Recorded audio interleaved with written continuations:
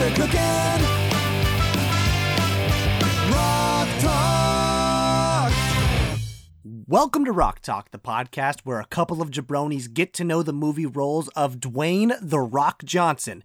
I'm Jordan Rummel, joined as always by my good friend and co-host Charlie Guile. Charlie, how you doing? I'm doing really well, Jordan. It's finally here. We're finally talking Skyscraper this week. Oh, God, we have been waiting almost literally a year to see this movie. Did we discuss this in our very first episode? It's definitely one of our first episodes that they announced this movie, and we have followed it through all of the production. When they cast Neve Campbell, we were there. We were following along. I almost feel like we're a part of this movie. Like we should have gotten some credits. Right. This is as much our movie as it is Dwayne Johnson's, and he needs to know that. I am so excited to talk Skyscraper. As you know, if you've been following the podcast, we are taking a break this week from our Fast Family summer vacation to discuss Skyscraper, which just came out. But of course, before we get into that, we have to talk about our rock news of the week. Mazel! That's fantastic news! Some exciting news this week, Jordan. First off, your jabronis have been taking little field trips. Jordan, you were on the NOLA Film Podcast this week, weren't you? That's right. I was on NOLA Filmcast. I was talking about, that's New Orleans' premier film and cinema related podcast. The hosts over there, Adam and Mike, they do a great job of breaking down different movies. I've listened to a few of their episodes. I will say, we talked about Doom on our episode, which is coming out in about a week. It is a branching off in tone from what they seem to usually cover. Charlie, just to give you a preview of our discussion, it's an hour-long podcast. I'd say we devoted about 20 to 30 minutes discussing Dwayne Johnson's erotic abilities. So that should give you an idea of what to look forward to when that episode comes out. That's not far off from what we do every week here. Exactly. I felt right at home. It was right. Great. And I was invited on USA Today's Mothership podcast. They had an early look at Skyscraper, and I went there basically as the resident rock expert. And we talked a little bit about his legacy, his best, his worst movies. It was a really, really great time. That episode actually dropped this past week. The guys over there are super, super nice. But speaking of Skyscraper, Dwayne Johnson has been on TV all the time promoting Skyscraper. And I think he gave a really, really great interview to Andy Cohen at Watch What Happens Live. I feel like oftentimes, when The Rock gives interviews, he doesn't divulge a lot of information, but Andy Cohen has the ability to get people to talk. Yeah, this is a really great opportunity to hear some things from Dwayne Johnson that we don't always get to have access to. Especially, we talk about this all the time, but like the Fast and Furious beefs, I have to say, blown away by the amount of detail we were getting in this interview. Yeah, pretty much everybody that called in and asked questions to Dwayne Johnson was asking about his, beefs.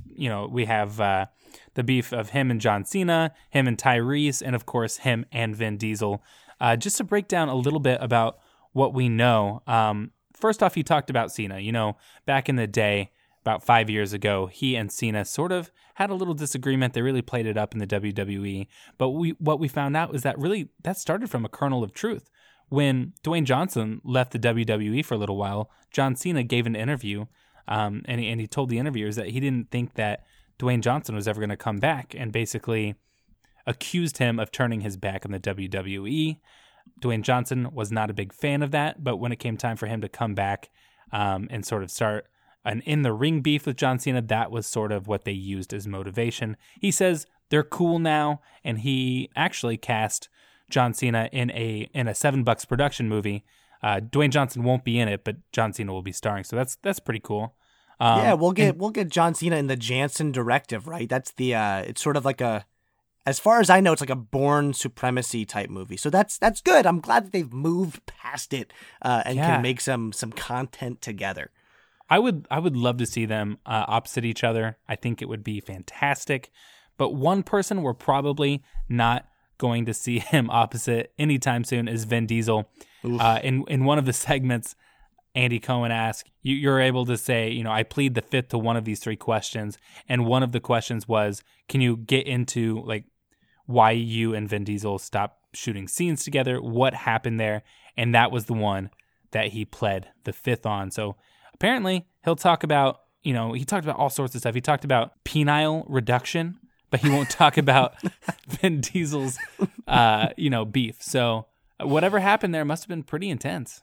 Yeah, I wish to be a fly on the wall of the Vin Diesel Dwayne Johnson trailer conversations that must have taken place. It's a bummer for Fast and Furious fans, but the thing is, and I think that we've discussed this, Charlie, this new testament of Fast and Furious movies, they're Dwayne Johnson's movies, and I have no doubt in my mind that Vin Diesel took offense to that. And so I see where there's the creative differences could have come from. So not surprised in the slightest.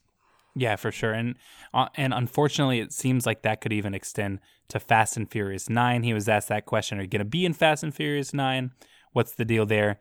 And he deflected, but he also didn't sound too optimistic. He said, I'm not too sure because it's being written and all that is up in the air. But at least, they're branching off and we're going to get the spinoff. Speaking of the spinoff, he divulged a little more information about Idris Elba.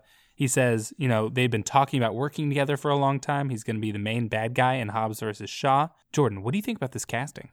Oh, I think it's a great choice. It is, Idris Elba is one of the only people that I think makes perfect casting sense to play against Statham and Dwayne Johnson. He's going to bring that charisma.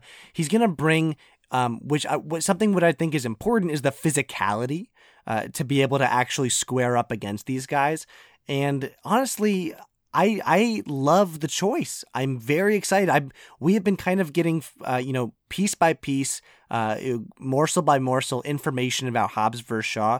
This is huge, and I love the direction that it seems to indicate this movie's going. What about you, Charlie? What do you feel about this casting? I mean, it continues to show that anytime any big name actor in Hollywood wants to have a little bit of fun, they join the Fast and Furious franchise. We saw that. So true. We've seen that over the past 3 or 4 movies, and I feel like we just keep stacking up these gigantic big name actors that have Academy Award nominations and in Helen Mirren's case, many Academy Awards. Very briefly here, Dwayne Johnson was also on The Late Show with Stephen Colbert, and he talked a little bit about his political aspirations, and he completely put the kibosh on any 2020 run. He said just logistically, it's not possible, and furthermore, he just needs experience. That was one thing, that's a distinction that I feel like a lot of celebrities whose names are being thrown around to run for president, they're not coming out and saying this, I think that's a lot of people's problem with Donald Trump is that he had absolutely no experience. And Dwayne Johnson understands that to be president, it's a hard job. He says he's continuing to get experience learning about policy, meeting with campaign directors. So yeah, maybe we'll see him in 2024, 2028. Who knows? Maybe somewhere down the road. Look, Charlie, here's the thing. Don't believe the hype. Dwayne Johnson is running in 2020. Of course, he's not going to go out on Colbert Report, the daily late night with Stephen Colbert, and say he's running. This is a guy strategically, step by step, making it as natural as possible. There's going to be an event where Dwayne Johnson, he's been saying, I'm not running. And then, something will happen, and Dwayne Johnson will say, you know what? This is the time. I feel compelled to run, to do this for the American people. And you know what? Not just the American people, but the people of the world. And when he does say that, I will be here on this podcast so smugly looking at you from however many states away we are in this phone conversation. Yeah, that's true. He could step into a reluctant savior role, and that would put him in a more positive light.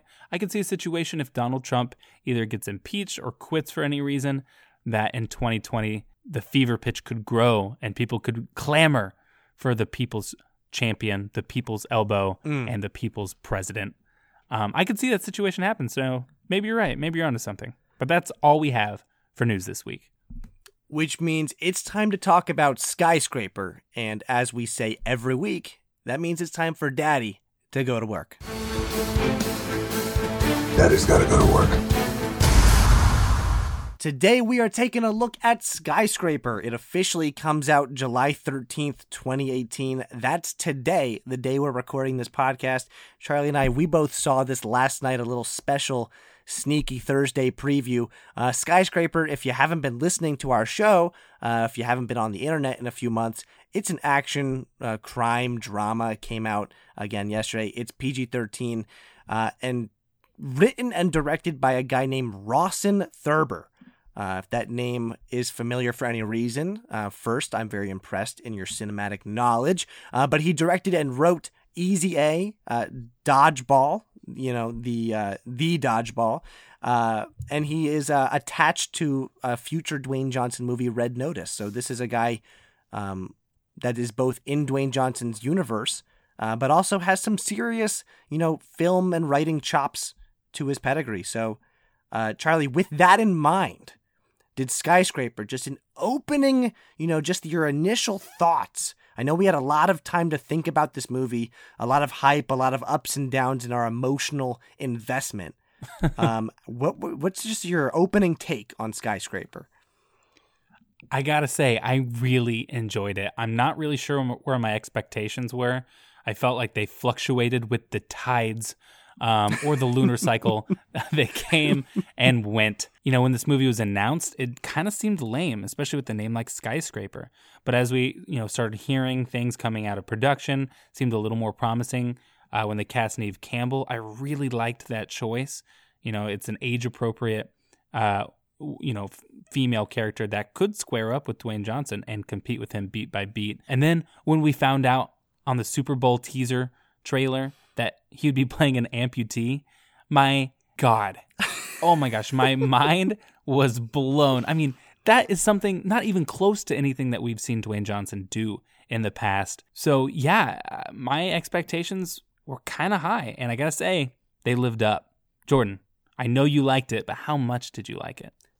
Charlie, when I tell you that this movie, for me, Dwayne Johnson, we've covered a lot of movies that I love that he's done. I love the Fast and Furious movies. I loved San Andreas. I loved, just a few short months ago, Jumanji.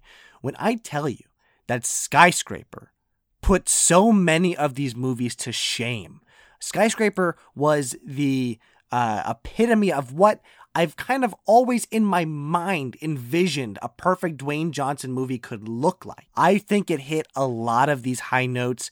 It blew me away. I had high hopes for this movie. It exceeded my expectations. I am so excited to talk about it. And honestly, the world is a better place for this movie having been made. I find myself agreeing with you. I think that this is almost a snapshot into what Dwayne Johnson's career could be for the next 10 or 15 years. He's getting older. He's definitely not old by any stretch of the imagination, but he can't be the big, bald, macho man in the room that's going to beat up everyone that looks at him wrong forever. And I thought we saw a side of him in this movie that I've never seen before. I thought his acting was fantastic. It might be, I'm going to consult my list here, but it might be the best acting we've ever seen from Dwayne Johnson. Oh, so God, we have so much to talk about. Let's just give a very quick synopsis of what this movie's about, so we can kind of get into the meat here, because geez Louise, Charlie, I am stoked to discuss Skyscraper. So let's just get a general idea. Former FBI hostage rescue team leader and U.S. war veteran Will Sawyer now assesses security for skyscrapers. He's on assignment in China when he finds the tallest, safest building in the world suddenly ablaze, and he's been framed for it. A wanted man on the run, Will must find those responsible, clear his name, and somehow rescue his family, who are trapped inside the building above the fire line. Charlie, that's a pretty short and sweet synopsis, but that's pretty much what we're dealing with here. Yeah. I mean, this movie is so formulaic, and I don't mean that in a bad way. I mean that, it's the pinnacle of how one of these summer blockbuster action movies can be. There's nothing that is introduced in the first part of this movie that doesn't come back. but I really liked how there is a serious relationship between cause and effect here. I mean, everything that happens, you can see why it's happening. You can see how it's going to move the plot forward. Nothing happens here that's extraneous, I think. No, this is one of the first times in memory for a Dwayne Johnson movie that just about every single beat, every line of dialogue matters. There was no fluff. I remember when we talked, before this movie came out, I was a little nervous about the length of the film. It's an hour and 42 minutes, and I was, is there going to be bloat? Is this going to be plot lines all over the place?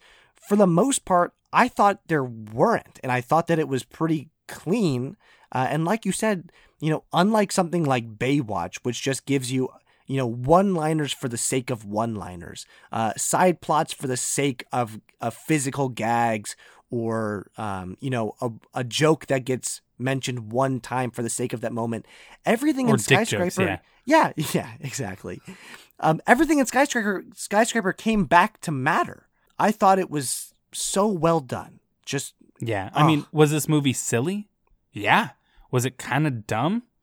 Sure. Mm-hmm. But it was everything that I needed from a movie like this, and honestly, it might be the best straight up action movie, non-Fast and Furious category, that Dwayne Johnson has ever done. I mean, yeah, sure, there were some ridiculous things like, we'll talk about it a little bit later, but there is a literal hall of mirrors in this movie, and for some reason, I found myself not really caring. Yeah, the strengths of this movie elevated it past a lot of its kind of weird, kind of goofy issues that, plagued lesser movies. Let's talk. I think we should just begin with maybe the elephant in the room. This movie has sort of billed itself as a Die Hard with Dwayne Johnson minus one leg. What do you think about the way that Dwayne Johnson portrayed this war veteran turned amputee? Like, how did it work? His performance having to portray having just one leg. What did it do for you? A lot of the characters that Dwayne Johnson plays fall into the category of skilled professional, and oftentimes that is somebody with a military background. So when I found out that he was going to be playing yet another military or army veteran, I thought, okay, well, that's not very imaginative. We've kind of seen that before. But he played it in a much more nuanced way. I mean, Will's character, his biggest problem wasn't the fact that he was missing a leg. His biggest problem was what was going on in his head. You could totally tell that he was unsure of himself, that maybe he was suffering from some form of PTSD. And you could see him battling that throughout the movie in nonverbal ways, in just The Rock's facial expressions. Yes. And we enjoyed his acting in Jumanji because he got to play so against type, and that showed us, a completely different side of him. I think that this did as much as Jumanji did, but sort of in his wheelhouse. Absolutely. This was a dramatic, at times like almost haunting kind of performance. I mean, this is, as weird as it is to say, Dwayne Johnson played a fairly nuanced version of someone suffering from PTSD, and we saw that in every kind of circumstance, from not wanting to engage in combat or fire a gun, a fear of the heights. Even this movie, it's for a movie called Skyscraper, you can imagine it takes place up in the sky most of the time. There's a lot of like vertigo and real fear. So much of what we love about a lot of Dwayne Johnson's movies is that he's this superhero. But in Skyscraper, he's not. He's the Man of Steel after he's been, exposed to kryptonite. There's a vulnerability and a fragility that Dwayne Johnson brought to the role that is incredible, in my opinion. Yeah, I thought it was great as well. Maybe we should just start at the top. We get a little bit of a backstory on Will's character, and this is something I've never seen in a movie before, but it goes 10 years ago. Like, usually there's like some kind of date line, like it sort of dates itself, and maybe that's a good move by a movie like this to not really put it in a place in time. But typically, I don't know, I feel like we would get a date line like 2008 or 2009. But yeah, this says 10 years ago. So I thought that was funny. But, we get to see the accident that left Will with only one leg. You know, once again, he was trying to save. I mean, honestly, you could say that he failed to save this family in the first 10 minutes of this movie, and he was sort of redeemed at the end by saving his own family. Absolutely. And it's God, I mean, it's the cause and effect. This movie takes you full circle. It does. And you know what? I appreciated we get the backstory because everyone's wondering, right? They answered probably America's number one question, you know, what's the deal with the leg? They get it out of the way in maybe 10 minutes flat. And immediately it makes sense from the beginning. You know, we get his character struggling to sort of put pants on and we watch him literally strap in the prosthetic leg. The depth of his character in, you know, what could have just been such a throwaway, you know, hazy flashback, it provides emotional depth, which you don't see this in every Dwayne Johnson movie. No, you see them in very few of them. But when we flash back to present day and we see him sort of getting ready before this big presentation that he's supposed to give to the builders of the skyscraper, it's one of my favorite things in movies, and it's something that I don't think that really happens in real life. He's getting ready, he looks at himself in the mirror, and then like he pops a couple pills and swallows them dry. Oh, like, gross. Have you ever done that? No. That is a bona fide choking hazard, and I won't have it. No, sir. Well, have you ever like taken an aspirin and realized that you don't have water immediately available? And then like that gross taste in your mouth? Like I feel like that scars me for months. Sure. And maybe I'm just, you know, I would never be a Will Sawyer because I couldn't handle that. No, well that goes without saying that we are weak-willed boys is the first thing that everyone needs to be aware of. But we also we meet Neve Campbell in this scene. Jordan, what can you tell us about her character? Well, I can tell you right off the bat that Neve Campbell is one of my favorite actresses of all time. Scream 2 is legitimately one of my favorite movies. I love the Scream series. I love her performances. And you know what? She makes sense as a partner to Dwayne Johnson. This isn't the kind of thing where, you know, you have like Tom Cruise paired up with an actress like 30 years younger than them. Like they look so perfect together. So I would believe them as a real life couple, and her character is like an army surgeon. So she's not some damsel that can't do anything for herself. You know, she patches Dwayne Johnson up throughout this movie. She helps her kids, and then we even see her get into a fight and more than hold her own. She's a strong female character, and we, you know, in these later Dwayne Johnson movies, we're seeing a lot more of that. Yeah, it's a whole new angle for what Dwayne Johnson brings to movies. One thing that is kind of an older Dwayne Johnson trope that we get a lot of in this is this sort of paternal, very fatherly aspect. And in this movie, that's no different. He is the father to two children, a young boy and a young girl. How did you feel about his portrayal as a father in Skyscraper? This is something that we've seen before, obviously. I think the only difference here is that he's got two kids. I feel like in most movies that we've seen him be a paternal influence on children, it's usually a young girl. Yep. So, you know, we've seen this, and it gives us another great line. Daddy loves who? Daddy loves who? So that came up a lot, and I, you know what, let's just add that to the pile of Dwayne Johnson catchphrases. So, you know, I really like that. We see this whole movie set up. You know, his family has joined him on this trip to Hong Kong. We understand that he is a security expert, but kind of a small-time one who works out of his garage. But yet, he has been given the contract to determine the security risk factors of the Pearl, which is the new tallest building in the world in Hong Kong. So what do you think about the skyscraper here? Okay, well, the skyscraper I loved. Okay, I love the idea of this movie, so much of it taking place in a single building. It's a vertical city. There's like separate biomes in the skyscraper.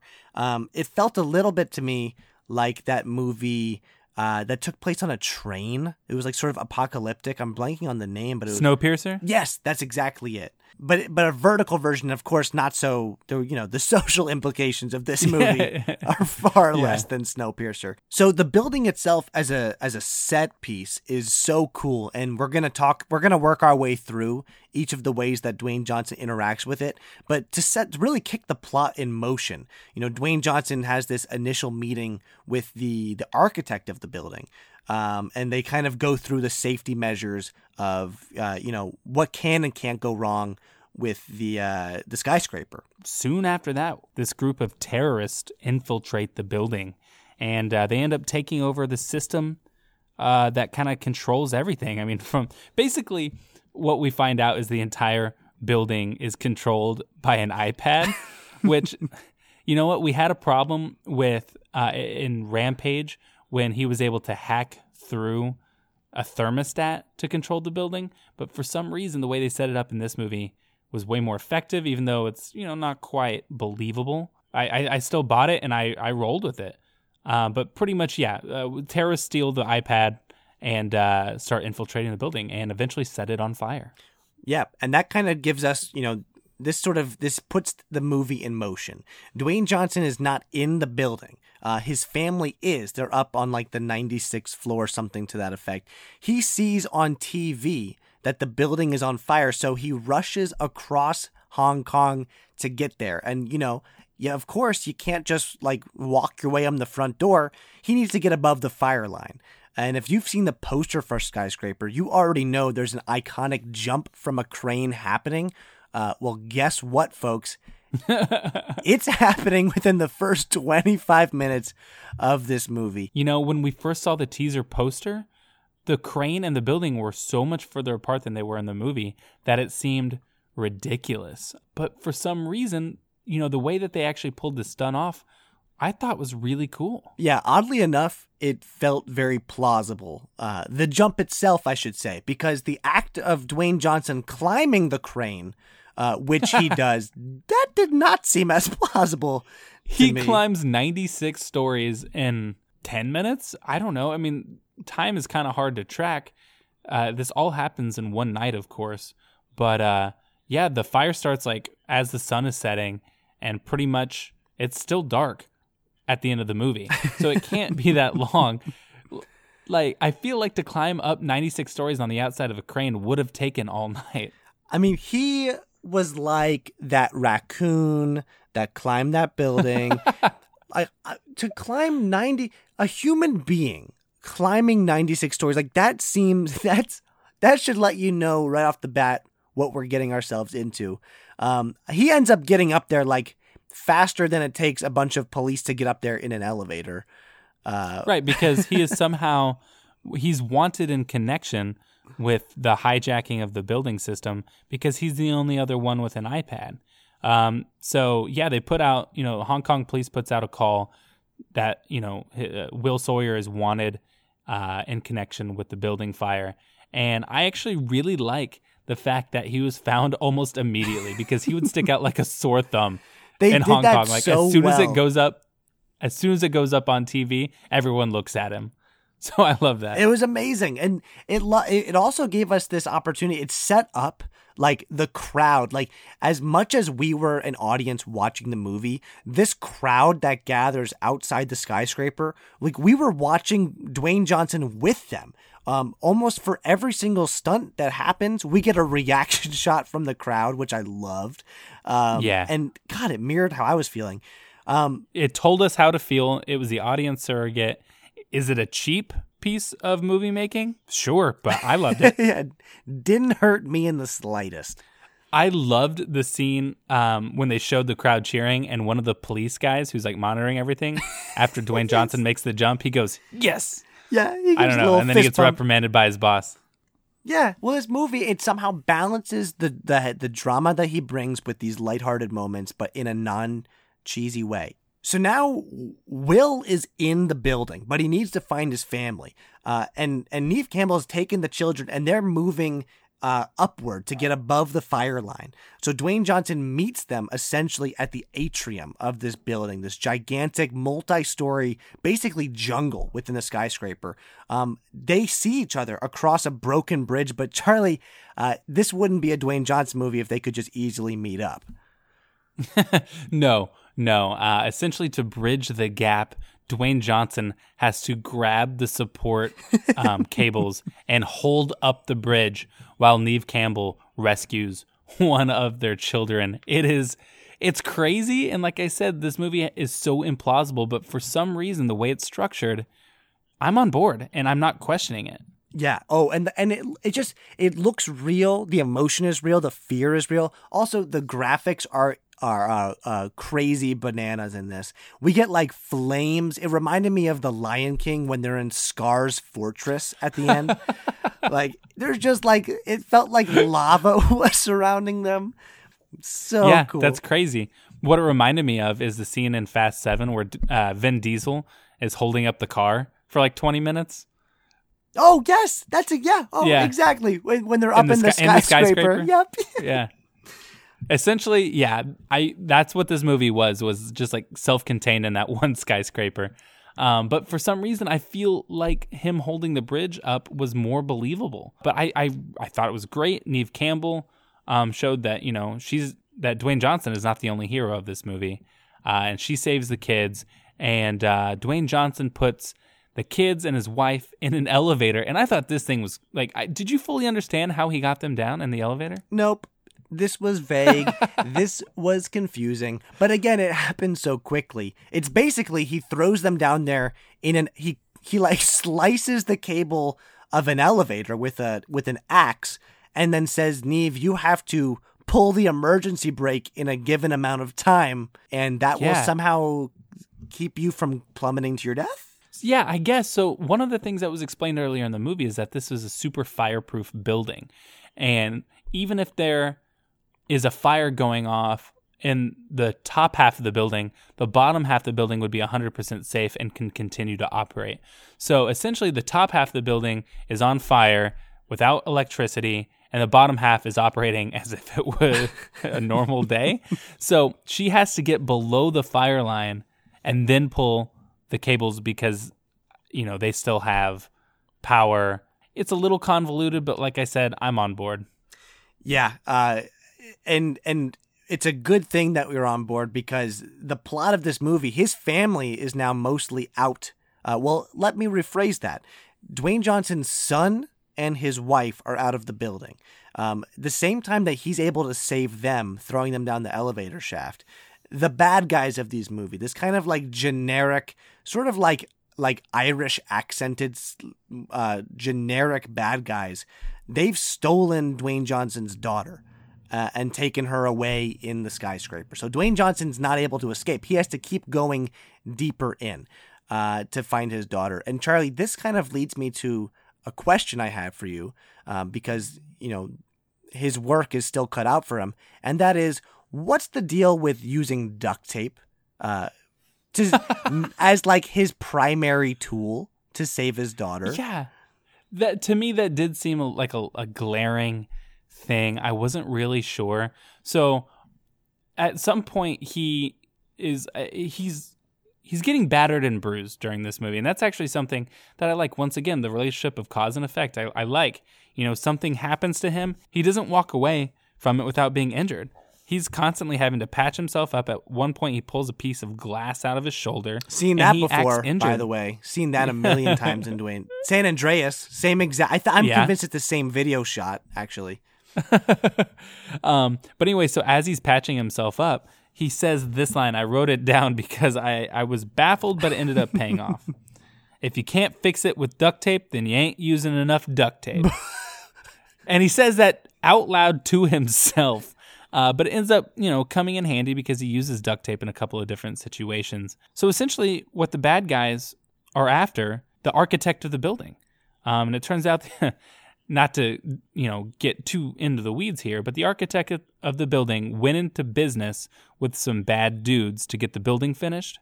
And in doing so, he created a contingency plan and he hacked their bank accounts, and it's all on one hard drive. And so these terrorists are after this hard drive, which is in the safe of the architect. So the terrorists have Dwayne Johnson's daughter, and they said, you need to get the hard drive for us, otherwise we're going to kill your daughter. And meet us on the roof. Right. So Dwayne Johnson keeps moving upwards to, get that thumb drive and then get his daughter back. But to get to the architect, who has locked himself in an impenetrable penthouse room, Dwayne Johnson has to find a way to unlock the doors. And of course, the only way to do that is to disable a panel behind these massive turbines located around on the exterior of the building. So how does Dwayne Johnson get that? Of course, it's a little more duct tape. And Charlie, this was probably one of my favorite stunts in the movie, but he suction cups his way around this massive 100 flights up, suction cups using duct tape around the wall of a building. It was incredible. And not only did he do that, when he finally made his way to these gigantic turbines, they're spinning. I mean, they're huge, but they're spinning slowly enough that it's so ominous. And basically he has to time his jump so that he doesn't get sliced in half by these huge turbines that power the entire building. So he's able to do that. Obviously, some things go wrong, and it leads to him once again hanging off the end of a rope with one hand. That happens a lot in this movie, but I couldn't get enough of it. Yeah, but he's able to open the door, and he decides he's going to work with the architect on a plan to rescue his daughter and keep the thumb drive. Now, this is where, plot-wise, I was a little confused. I got lost too. They make it to the roof, and they confront the bad guys, who I guess have just been waiting up there with the daughter. And they've come up with some plan where Dwayne Johnson is holding the architect with his hands, the architect's hands duct taped behind his back, and he says, "I'll trade you the thumb drive for my daughter, but we want a parachute first." So they're sort of doing hostage negotiations, but then crap hits the fan immediately because the architect, I guess, decides that he's gonna just do whatever he wants instead of following the plan. And you and I talked a little bit about this. You're right, this isn't clear because they hatch a plan to get both of them what they want, to get Dwayne Johnson's daughter and the architect the thumb drive. The plan initially is Dwayne Johnson is going to take him out in duct tape handcuffs and be like, okay, give me my daughter. But then when the architect turns against him and grabs Dwayne Johnson's gun, he says, this isn't part of the plan. But then after everything happens and they are able to get what they need and the bad guys are taken care of, he goes, man, you even had me fooled on that one. So I'm not sure, was this the plan the whole time? Well, it seems like it was a fake double cross, but then Dwayne Johnson appears to imply that it actually was a betrayal. It seemed to me like the plan was for the architect to do this fake out, grab the gun, but then the character of Will goes to the architect and is like, you made me, I could not figure out. That's why I think I think he said that because it's like, man, you followed the plan and your acting was so good that you even fooled me. I don't think he was saying, wow, that wasn't part of the plan. I do think that was part of the plan. And I don't know. So was the plan that he was going to grab the gun and then the thumb drive was going to get tossed into the Hall of Mirrors and they were going to have a shootout in the Hall of Mirrors? Okay. And by the way, we have not even talked about the Hall of Mirrors, which is a crime that we haven't talked about the Hall of Mirrors. This is such a throwback thing, The original ending of Face Off was supposed to happen in a Hall of Mirrors. But this is like a Hall of Mirrors on the strongest steroids man can buy. The entire upper floor, the dome of this skyscraper, the architect says it at one point, it's covered in 5,000 HD panels, screens. Yeah. But for some reason, and I don't get this really, they have the capability to project mirror images of things happening within the room, which seems like, why would you ever need it to do that? It just seems like a really literally mirrors would do the same job. But anyway, the last fight is in this big old dome full of these HD panels, and we just see person after person just shoot out mirrors that they think are Dwayne Johnson. And it ends with the standoff of the main bad guy holding Dwayne Johnson's daughter, about to push her off the building. And they have like a conversation. And Dwayne Johnson punctuates it with, well, there's only one problem.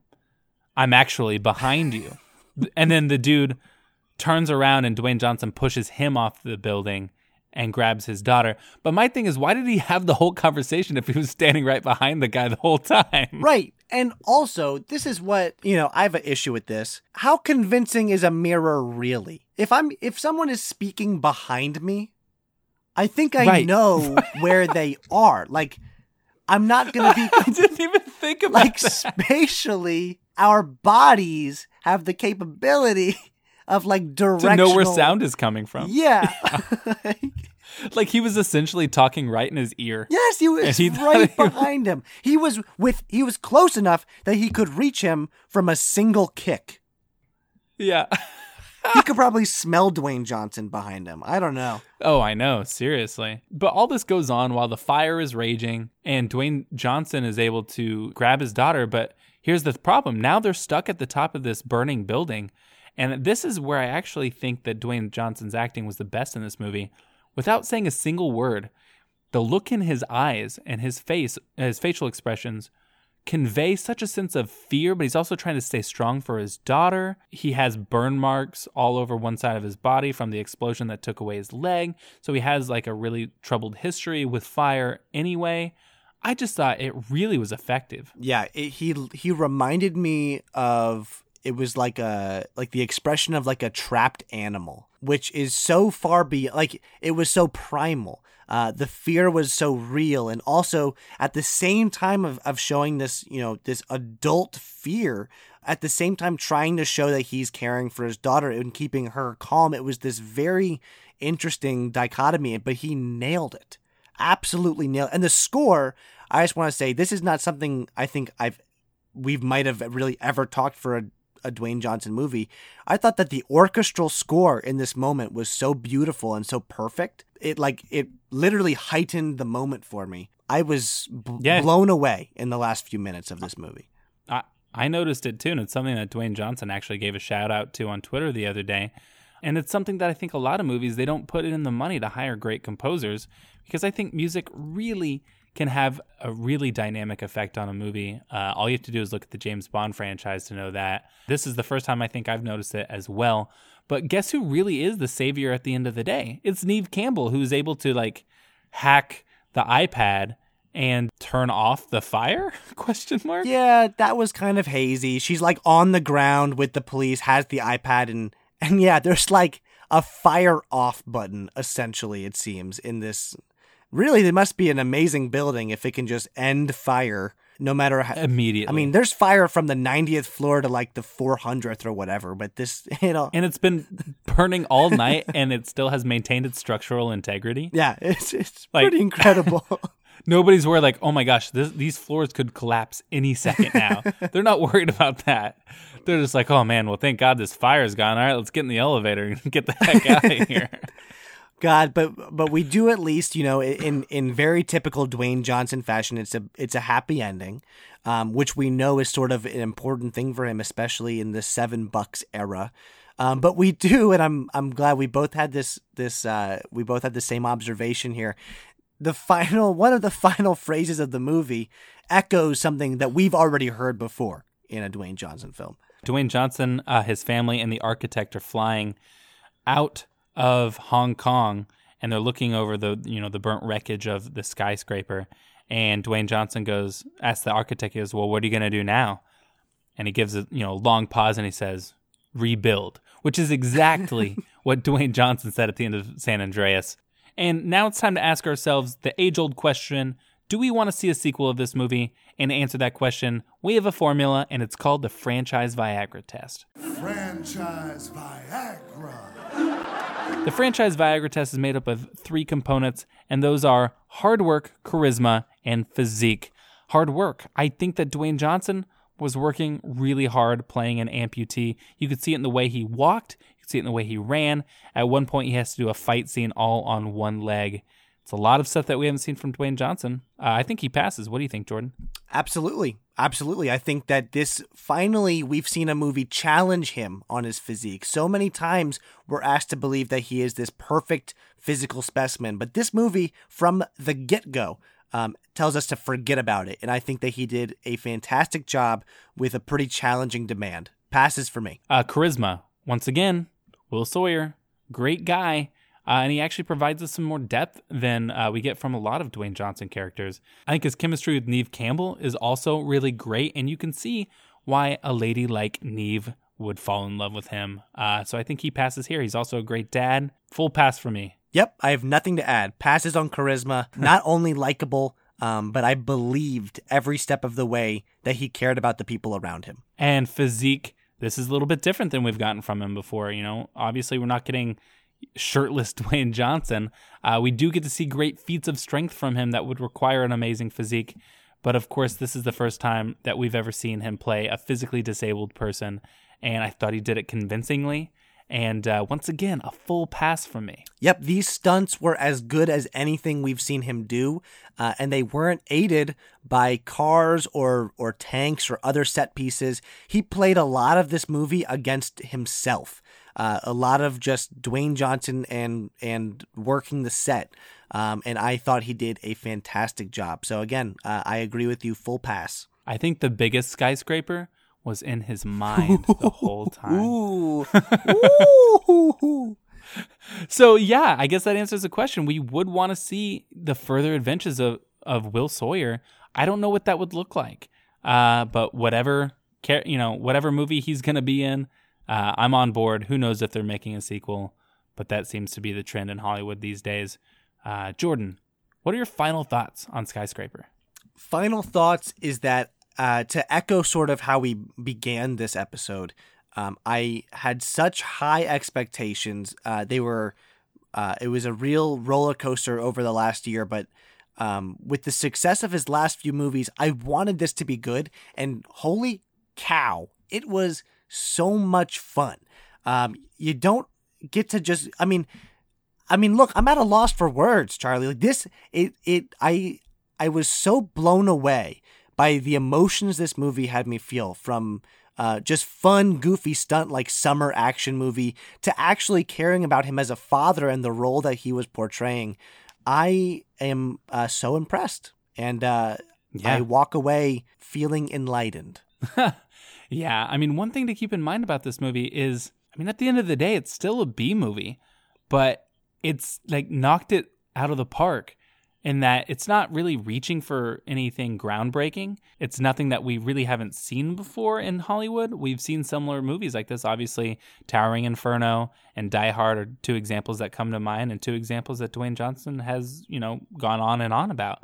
But this was so perfectly executed that it was able to be a B movie without manufacturing artificial camp. And it just felt spot on. So yeah, I really enjoyed it. I think sometimes the dialogue was a little clunky. The duct tape line I didn't like that much. And then at one point, one of the bad guys says, "Clever boys like you always think you can be clever." So sometimes it didn't quite hit every little beat exactly 100% right, but that's okay. And we didn't talk about this at all, and I am shocked. We got to see Dwayne Johnson with a sword at the end of this movie. Oh my God, we do get sword. Yes. It's brief, but it is glorious. So I guess the sword was part of the plan. So maybe it was part of the plan the whole time. Love this movie. When it comes time to rank these movies, where do you put it, Jordan? Charlie, I have been up all night thinking about where to rank Skyscraper. I believe that this movie puts so much of what he's done in an additional context. I think this cements a certain section of his movies, including even something like Baywatch. I think it elevates. Rampage, San Andreas to an extent, Hercules to an extent. These sort of like you said, campy, but this to me puts it in I have a new lens by which I view them. I view it as more of a purposeful choice by Dwayne Johnson to make movies like this. And I think that's something that no one else in Hollywood is doing. But when I would rank it, I look to the top of my rankings. I have Furious 7 at number 1. I have Fast 5 at number 2. I have San Andreas at number 3. Charlie, Skyscraper is my new number 2 Dwayne Johnson movie of all time. It'll be between Furious 7 and Fast 5. I did not think going into this podcast that a movie would unseat either of those, but this one does. It's that much fun. I would watch it again tonight. I'm considering finding a way to do that before I go to Mexico. But yeah, I loved it. What about you? For me, my number 1 is Fast 5. I don't think it knocks it off the top of that list, but then after that we have Fast 7, followed by Fast 6. Got a lot of fast movies at the top of my rankings. And then after that, we're looking at Jumanji. And that's sort of like, do I like this movie better than Jumanji? And I'm going to say, I don't know. You're talking about rewatching this tonight somehow. I don't know that I need to rewatch this movie. I don't think it's as audacious as the Fast and Furious movies. I have the box set and I watch them frequently. I don't think that this will offer that, but it does offer a lot more, nuanced Dwayne Johnson performance. I'm going to put it below Jumanji at my number 4 spot, ahead of The Rundown. So The Rundown is one of my favorite Dwayne Johnson movies, but this one obviously beats it for me. So that is my new number 4 favorite rock movie. Thank you again for listening. That does it for our episode on Skyscraper. Go see it. It's a blast. You heard us talk about it for the last hour. And while you're at it, go follow us on social media. What do you think you're doing listening to this podcast, not following our dope freaking Twitter and Instagram and Facebook pages?